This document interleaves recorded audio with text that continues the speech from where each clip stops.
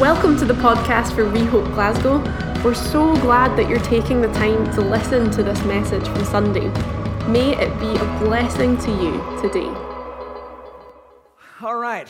Good morning, church. Welcome back to our... I just spewed when I spoke there. Sorry, let me try this again. Welcome back to our study here on all about Jesus as we've been going through the Gospel of John together. In case you're new here or are visiting, we are at the most famous moment of Jesus' life. We are at the moment of his suffering. Today we're going to be talking about his suffering. And then next week we're going to be talking about his death on a cross. And then in 2 weeks from now we're going to be talking about the day that Jesus of Nazareth rose from the dead, victorious over sin and death. So that's coming up over these next 3 weeks here. Just as a reminder of where we've been coming through, 3 weeks ago we talked about betrayal.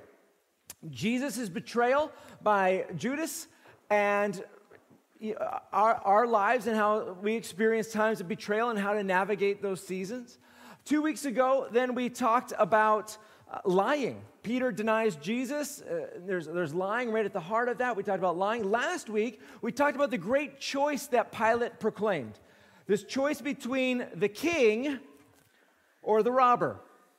The king or the robber Barabbas, and how the people had to choose, and they chose the robber. The robber, and we looked at how the robber comes to steal and to kill and destroy. It says John 10, same word as describing Barabbas. To steal and to kill and destroy. But Jesus came that they would have life, and life abundantly. So we've looking at that last week, that big choice. What we're going to see today as we go through this passage in John chapter 19 is Jesus endure brutal suffering. Brutal suffering. He's going to endure physical pain. He's also going to be mocked. He's going to be humiliated. And this is all going to come from Pilate. Pilate, who believes Jesus is innocent. In fact, 3 times he's going to declare Jesus' innocence through this story from last week and today. He's going to try and release Jesus. He believes Jesus is innocent, and yet Jesus is going to be enduring all kinds of suffering at the direction of Pilate. And so we kind of have to understand that from Pilate's perspective, he's trying to save Jesus. He's trying to save Jesus. He's trying to save his life by torturing him, humiliating Jesus. Even though some people died via flogging, this was considered much more humane, what Jesus is going through, than death, even death on a cross. Death on a cross is the most humiliating, tormenting thing ever. And so even though Jesus is suffering, Pilate is trying to spare him and persuade people not to put him to death on a cross. So yeah, that's what's going on as we look at this story today. Pilate's hope is that by shaming Jesus enough, by hurting Jesus enough, that the crowds will have pity and the leaders will have pity when they see how weak and broken Jesus was, but it doesn't work. Let's look at it. If you have your Bibles, we're going to be looking at John chapter 19. I'm going to start at verse 1, and we're going to dive right in today. Here's what we read in John 19. So after last week, not this man, but Barabbas. Now Barabbas was a robber or a revolutionary. It says this, then Pilate took Jesus and had him flogged. The soldiers also twisted together a crown of thorns, put it on his head, not nicely, by the way, and threw a purple robe around him. And they repeatedly came up to him and said, "Hail, King of the Jews!" and were slapping his face. Mark and Matthew, they write about Jesus in this moment being stripped of his outer garment, spat upon, mocking, bowing down to him. All of this was prophesied by Isaiah over 700 years earlier, and we have copies of Isaiah from hundreds of years before. We have today, because of the Dead Sea Scrolls, we have ancient copies of the book of Isaiah, way before Jesus' time, prophesied before Jesus. And Isaiah wrote in chapter 50, he wrote, "I offered my back to those who beat me, my cheeks to those who pulled out my beard. I did not hide my face from mocking and spitting." It's prophesied about this moment. So evil, so very, very evil. Verse 4, Pilate went outside again and said to them, "Look, I'm bringing him outside to you to let you know I find no grounds for charging him. Then Jesus came out, wearing the crown of thorns and the purple robe. Pilate said to them, "Here is the man." Here is the man. And now this last statement is a ridicule statement. It's meant to ridicule. It's this thick ridicule. How can you possibly believe this person who's been flogged and mocked and ripped out beard and spat? How can you possibly believe that this man is a national threat or a religious threat? How can you, here's the one that you're so afraid of. Here's the one that you're so jealous of. How can you possibly believe? Dripping with ridicule. Verse 6, when the chief priests and the temple police saw him, they shouted, "Crucify! Crucify!" Pilate responded, "Take him and crucify him yourself, for I find no grounds for charging him." Pilate is not interested in killing Jesus. He is not interested in seeing Jesus' crucifixion. He thinks this is wrong. He doesn't want any part of it. He knows Jesus is innocent. But even in this innocence, just look at how brutal the suffering is. The abuse, the mockery, the rejection, the hated by people, just vile sufferings. Now, just to remind you that Jesus says things like this: if they're going to treat me this way, they're going to treat you this way. If I'm rejected, you're going to be rejected too. If I'm going to suffer, you're going to suffer too. This is how they treated me. This is how people are going to treat you. There's a major consistent message all throughout the New Testament and about this life that we ought to expect, that we ought to expect suffering in our lives. We ought to, family, everyone suffers. Everybody suffers. Everybody goes through suffering, sometimes short but painful seasons, sometimes long seasons, but everyone suffers. If you gave your life to Jesus to escape suffering, if you gave your life to Jesus to escape suffering in this life,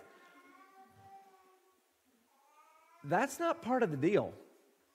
That's not part of the deal. There's no promise in the New Testament of a life without suffering.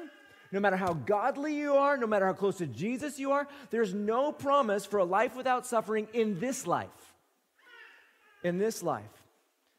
There is a promise of that in the life to come, in eternal life with God, where He wipes away every tear from our eyes. But in this life, there's no promise for freedom from suffering. In fact, if you look at the most godly people in the Bible, like the Moseses and the Pauls and the Jesus, they all have lives full of suffering, and yet we would like to believe that if we're just close enough to Jesus, or if we're closer to Jesus, we'll escape suffering, even though the witness of the Bible is the opposite. We want to believe that if we live a godly life, we'll get out of suffering. This isn't true. It isn't true in the Bible. It's not true of the examples in the Bible. God doesn't protect us from suffering, but he is able to cut it short. He is able to say enough and stop it. He is able to do incredible things through the suffering.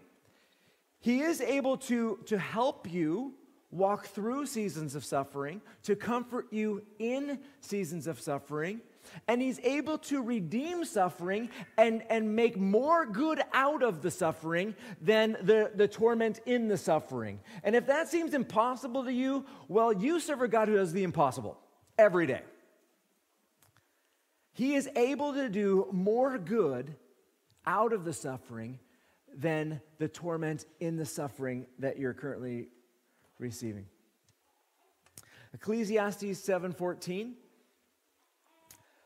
says this. It says, in the day of prosperity, in the good day, be joyful. But in the day of adversity or suffering, in the hard days, but in the day of adversity, consider, God has made the one as well as the other. God makes the good days. He also makes the bad days. He makes them both. Everyone suffers. Everyone suffers. And so what I want to focus on today is I want to look at some of the reasons why we suffer and then watch how Jesus, in this story and through these hours here, how he navigates his season of suffering. Because I want us to be ready. I want us to be ready. I want us to be prepared because suffering is part of this life.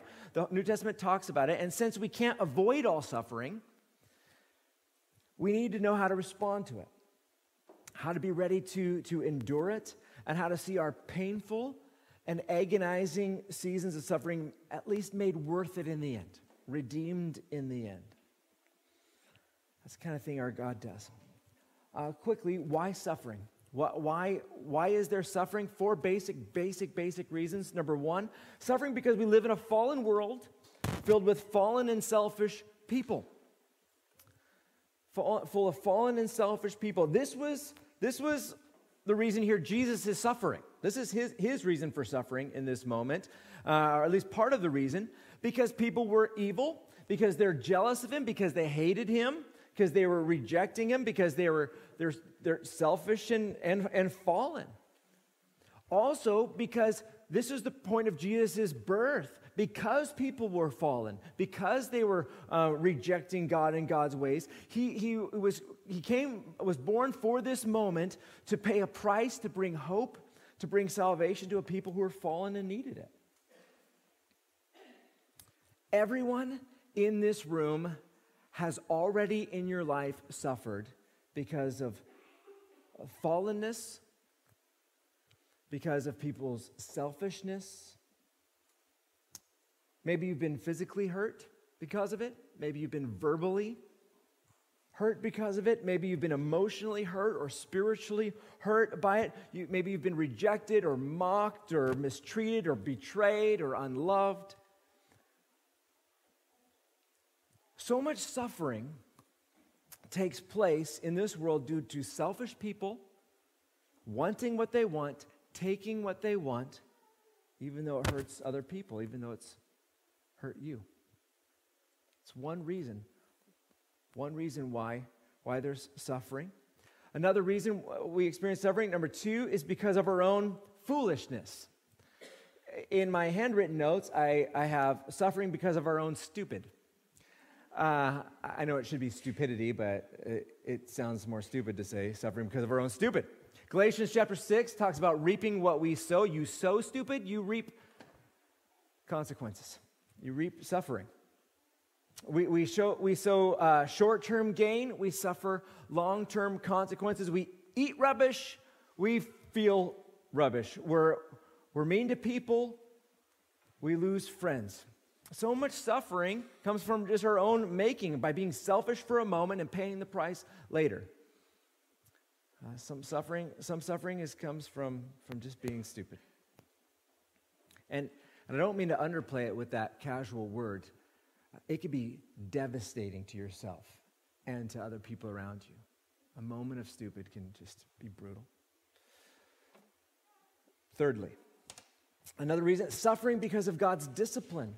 Hebrews 12 talks about this, talks about God's discipline. Now, there's some people who think that every difficult moment in their life is God's discipline, that they're suffering because of God's discipline. These people have a hyper guilt complex and a low understanding of God's grace and love and compassion and all that kind of stuff. There's people who are just think that if they're suffering, it's God's discipline. It's got to be.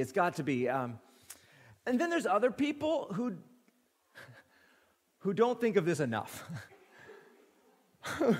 Who are just a little bit delusional. Man, you are mocking, you have ran away from God. Your life is completely out of sync with God. And because God loves you, He's trying to bring you back. You need to get your life back on track. Sometimes, Sometimes we suffer because God's discipline. Fourthly, suffering because of our faith in Jesus. I've lost friends simply because I'm a pastor. It happens. I know that some of you have lost friends simply because you're a Christian and you want to live like it. It happens. Okay, so there's four basic reasons why we might experience suffering. Maybe we have experienced that thus far. Maybe we will in the days ahead. But we need to expect suffering. We're encouraged to expect it and to be mindful and be ready. And it can be helpful to know why in this moment we're suffering. Is it because of God's discipline? Is it because of God's discipline? Is it because of my stupid? Why am I suffering in this moment? And so that we can know how to rightly respond. God, I have been rejecting you for all these years or for all these days or for all these months or weeks or whatever it is. And I believe you're disciplining me because you love me and you're trying to get me back into alignment. I repent. Or God, right now I'm suffering because of someone else's evil. They're doing evil, and so I'm suffering. And so God, rescue me, help me, deliver me, comfort me, walk with me in this time, put an end to this season. It can be helpful to know why. It can direct your prayers and your response to God. Okay, so Jesus is suffering here. And Pilate brings him out and says, behold the man. Behold the man. This is the guy who you're just terrified and jealous of. And they all shout, crucify. Crucify him. But Pilate doesn't want to, and so he reminds them that it's he who's in charge, and he gets to decide, and not them. And he says, take them and crucify him yourselves. And then this is how they respond in verse 7. We have a law, the Jews replied to him. And according to that law, he, Jesus, must die because he made himself the Son of God, or he called himself, he stylized himself, he referred to himself, he claimed to be the Son of God. When Pilate heard this statement, he was more afraid than ever. He was more afraid than ever. He went back into the headquarters and asked Jesus, where are you from? But Jesus did not give him an answer. So Pilate said to him, you're not talking to me? Don't you know that I have the authority to release you? And Jesus is probably thinking, yeah, you're doing a great job with that. Don't you know I have the authority to release you and the authority to crucify you? Jesus says, you would have no authority over me at all, Jesus answered him, if it hadn't been given you from above. This is why the one who has handed me over to you has the greater sin. Pilate has got to be freaking out. He's got to be freaking out. In Matthew, we read that Pilate's wife had sent him a message saying not to do anything about that good man because she'd suffered in a dream because of him. He's got that in his mind. Pilate has in his mind that Jesus is innocent. He understands that he's innocent. He's wanted to release him. He understands that there's something unique about Jesus. And then there's this claim of him being the Son of God now, something that is not weird for a Roman Romans have boxes for that kind of that they have a worldview that makes sense in, and he's got to be totally freaking out. And then with all of that, Jesus gives him the most gracious of answer. Jesus, who has just been shredded, flogged, spat upon, hit, mocked under Pilate's directive, and he gives him this totally gracious heavenly answer. You know, there's others worse with more guilt. You wouldn't have any of this authority if it wasn't from above. Pilate's heard Jesus' claim to be king, and he's passed it on, a king not of this world, now Son of God, and then he feels all this pressure to put him to death. All this pressure. What does he do? Well, it says in verse 12 here, from that moment, Pilate made every effort to release him. From that moment, Pilate made every effort to release him. But the Jews shouted, if you release this man, you are not Caesar's friend. Anyone who makes himself a king opposes Caesar. When Pilate heard these words, he brought Jesus outside, sat down on the judge's bench in a place called the Stone Pavement, but in Hebrew, Gabbatha. It was the preparation day for the Passover, and it was about 6 a.m. Then he told the Jews, "Here is your king." But they shouted, "Take him away! Take him away! Crucify him!" Pilate said to them, "Should I crucify your king? We have no king but Caesar." The chief priests answered. So then, because of them, he handed him over to be crucified. The hypocrisy of this moment. The Jews despised Roman rule. They despised it, but they hated Jesus so much in this moment that they claimed to be this loyal allegiance to Rome, this loyal allegiance to Caesar, and it's just so ironic that they rejected their long-awaited king. They were given the choice. Do you want the king or the robber? They rejected the king, the long-promised son of David, the Messiah, the rescuer, the King of Kings, the Savior. They rejected that for Rome, for Caesar, who would come and steal and kill and destroy. That's what Rome is going to do in this generation. They are rejecting their king for the robber, the one who's going to come and steal. In their lifetime, Rome is going to sweep in, destroy, tear down their precious temple, slaughter the people, 500,000 of them in the process, destroy Jerusalem. They are asking for the robber and rejecting their king, and that's what they're going to get.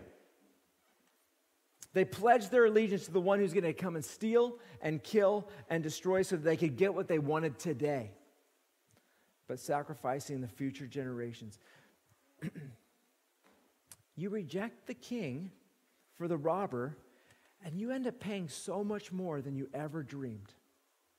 Whether it's in addictions, whether it's in disappointments, whether it's in torment, in suffering and pain. So often the enemy entices us for allegiance to him today, to get what we want today. But the long-term results are just horrific, evil, and tragic. Steal, kill, destroy. So, we need to expect suffering.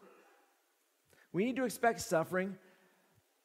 If you're not in it now, you're going to be facing it one of these days. So how do you navigate seasons of suffering?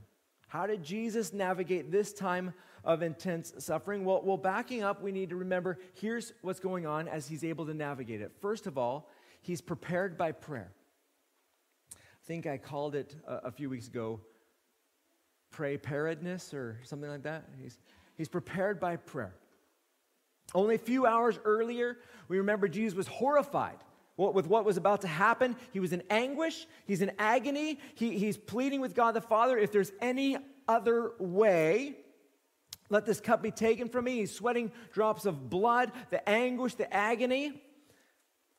But Jesus is prepared for this moment because of time before this moment,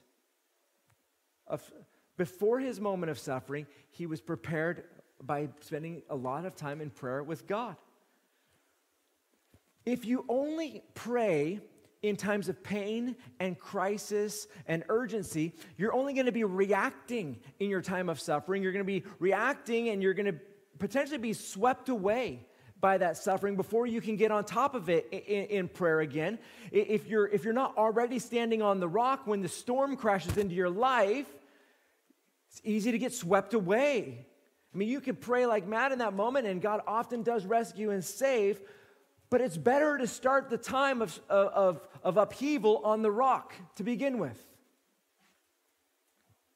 If you're unprepared, or unprepared, you can get thrown off in confusion. Sometimes people turn on God in the surprise and the shock of the moment. They experience this suffering and they turn on God because they're just not fully anchored. They're not fully anchored when that storm hit their lives.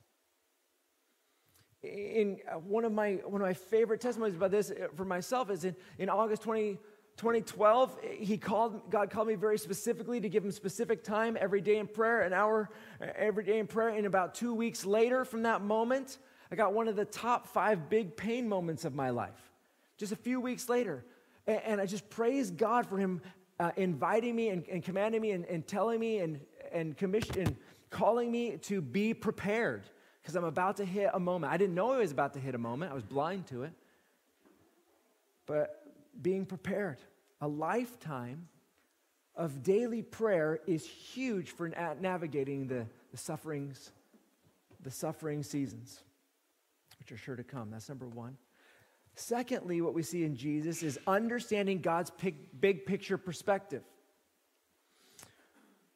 When we're in pain, when we're suffering, we tend to get really transfixed and zoom in on the pain. If I smash my elbow, all I can think about is my elbow for a moment, right? It hurts. I've smashed my elbow. I'm not thinking, oh, you know what? I'm so thankful that my knee is doing great right now.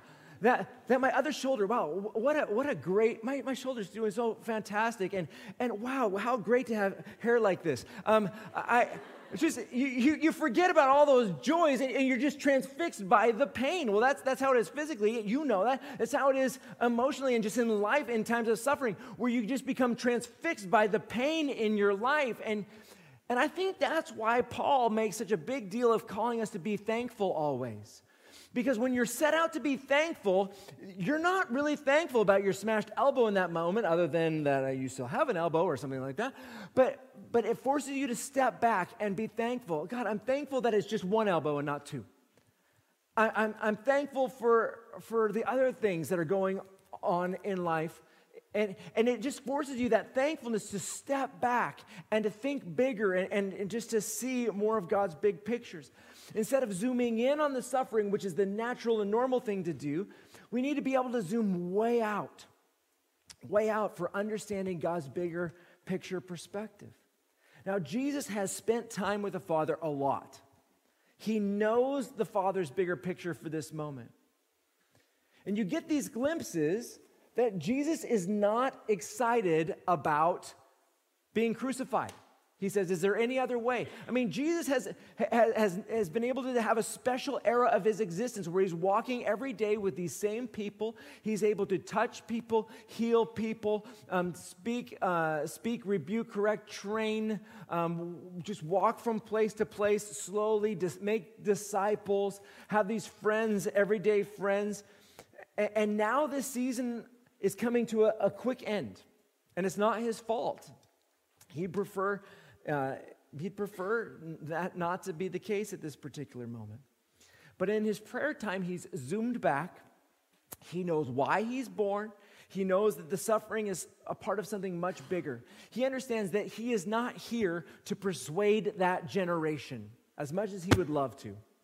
He's not here to persuade that generation. Instead, he is suffering to provide a salvation, a rescue, a redemption, a help for every nation, every generation from that time forward. I just think it's incredible that Jesus has provided in this moment of suffering salvation for nations he didn't even, that didn't exist in his time, that hadn't yet existed, and from our time have long since stopped existing. He has provided a salvation for people we've never heard of, in countries we've never heard of, that Jesus had never heard of, and that we've never heard. His gospel has gone out far beyond to the ends of the earth, throughout the years, throughout the generations. He's able to see his suffering in this moment is a much bigger thing than that day, even that generation. In our lives, we need to be asking the questions, God, show me your bigger picture perspective for this time of suffering. Help me and help me to see it. If you're in a time of suffering, I'm going to give you 4 things that it'd be great to be asking God for, that I would ask God for in every season of suffering. The first thing I would ask God for shamelessly, ask that the season of suffering be ended. That's okay to ask. That is totally fine to ask. Jesus is like, hey, if there's any other way, let's not do the cross. I'm willing to do that, but I prefer not to do that. You can always ask. You can always ask, and I do. And I will. God hears those prayers. He does hear those prayers, and either he stops seasons of suffering, he can stop them instantly, or he can shorten seasons of suffering in his grace. He might bring physical healing instantly. He might strike down an enemy. We have examples of this all through the Bible. He might move someone far away. You can ask. There's thousands of things that God can do to quickly act in response to your suffering. You can ask that it be ended. The Psalms are filled with lines such as, help me, defend me, save me, come to my aid, rescue me. It's good. Ask for that. Now, sometimes God doesn't act as quickly as we want. I know, gasp. Even by years. And we find ourselves having to endure seasons of suffering. And if that's the case, you can keep calling on God to put an end to it. But also you can ask God at the same time for help to endure. I think it was George MacDonald who said, God will carry us in his arms till we're able to walk. And he will carry us in his arms when we're no longer able to walk. But he will not carry us if we just won't walk. And I think one of the things that George MacDonald was saying is that when we run out of strength, God is able to help us endure, to help us to keep going, to carry us in his arms on that day. But just keep going today if you're able. Keep going. Don't give up. Ask for help to endure. Ask for help, whether it's being carried or strength for today. Ask for help. Second thing I would do. Thirdly, I'd ask for this to be used to maximum impact in your spiritual maturity. Ask for this to be used for maximum impact. Too many people suffer and learn too little from it. If you're going to suffer, you might as well learn you might as well get as much benefit, personal benefit, as you can. If God's going to allow it, ask God to maximize its personal impacts in your life. And these impacts are likely going to be in the area of grace and trust, learning to pray more, learning humility, being humbled, having some rough edges in your life smoothed out. Now, I'm not saying, please listen, that the reason for your suffering right now is exclusively for your spiritual growth. I'm not saying that that's God's reason for your suffering is for your spiritual growth, but I am saying that if God is allowing suffering for whatever the reason, you can gain from it in this way by using the suffering for great personal benefit in spiritual maturity and learning these things. Seasons of suffering are powerful seasons with potential huge amounts of personal growth. If you have to suffer, make the most of it. And ask God help me make the most of this. Teach me in this moment. Pull me out of this moment, please. I feel like I've learned enough. If that's enough, then let's get out of this moment. But God, as long as I'm in it, keep teaching me. Take me deeper. Let me get everything I can out of this moment as long as it lasts. Rescue me, but refine me. Refine me as well. Thirdly, that's what I'd be asking. And fourthly, I would be ask for this to be redeemed for far greater good than this season of present pain. That there would be so much more good as a result than the pain that you've experienced when all is said and done. Our God is a masterful redeemer. And in seasons of pain, it does not seem possible at all for there to be more good than the horror that you're living through. But God takes the most helpless situations, the most hopeless situations, and uses them for more good, ultimately, than you could ever dream. Nothing more obvious than this moment with Jesus, where he's suffering and he's being treated horribly, and yet his crucifixion brings salvation and hope to everyone. I mean, everyone who gives their lives to Jesus, there's nothing more obvious than that, God using this horrible moment for great, great good. But it's also true in our lives as well. Paul writes about it. He writes in 2 Corinthians chapter 1, right at the beginning of 2 Corinthians, he says, "Praise the God and Father of our Lord Jesus Christ, the Father of mercies and the God of all comfort. He comforts us in all our affliction." He comforts us in all our affliction or sufferings, so that we may be able to comfort those who are in any kind of affliction or suffering, through the comfort we ourselves receive from God. I have seen people humbled by the most humiliating personal failures, self-inflicted stupidity, resulting in huge amount of pain for them, for the people around them, all their fault. And I've seen that redeemed ultimately for a huge impact in other people's lives for good someday. Was it good? No, it was evil, but it can be redeemed. It can be redeemed. I've seen people broken and having lived through nightmares, just nightmares due to other people's sin and selfishness and evil. I've seen people navigate or survive through those seasons and ultimately be brought through those seasons to have a huge impact on others living through similar nightmares. There's no suffering that God is not able to do more good with than the pain that you're currently enduring.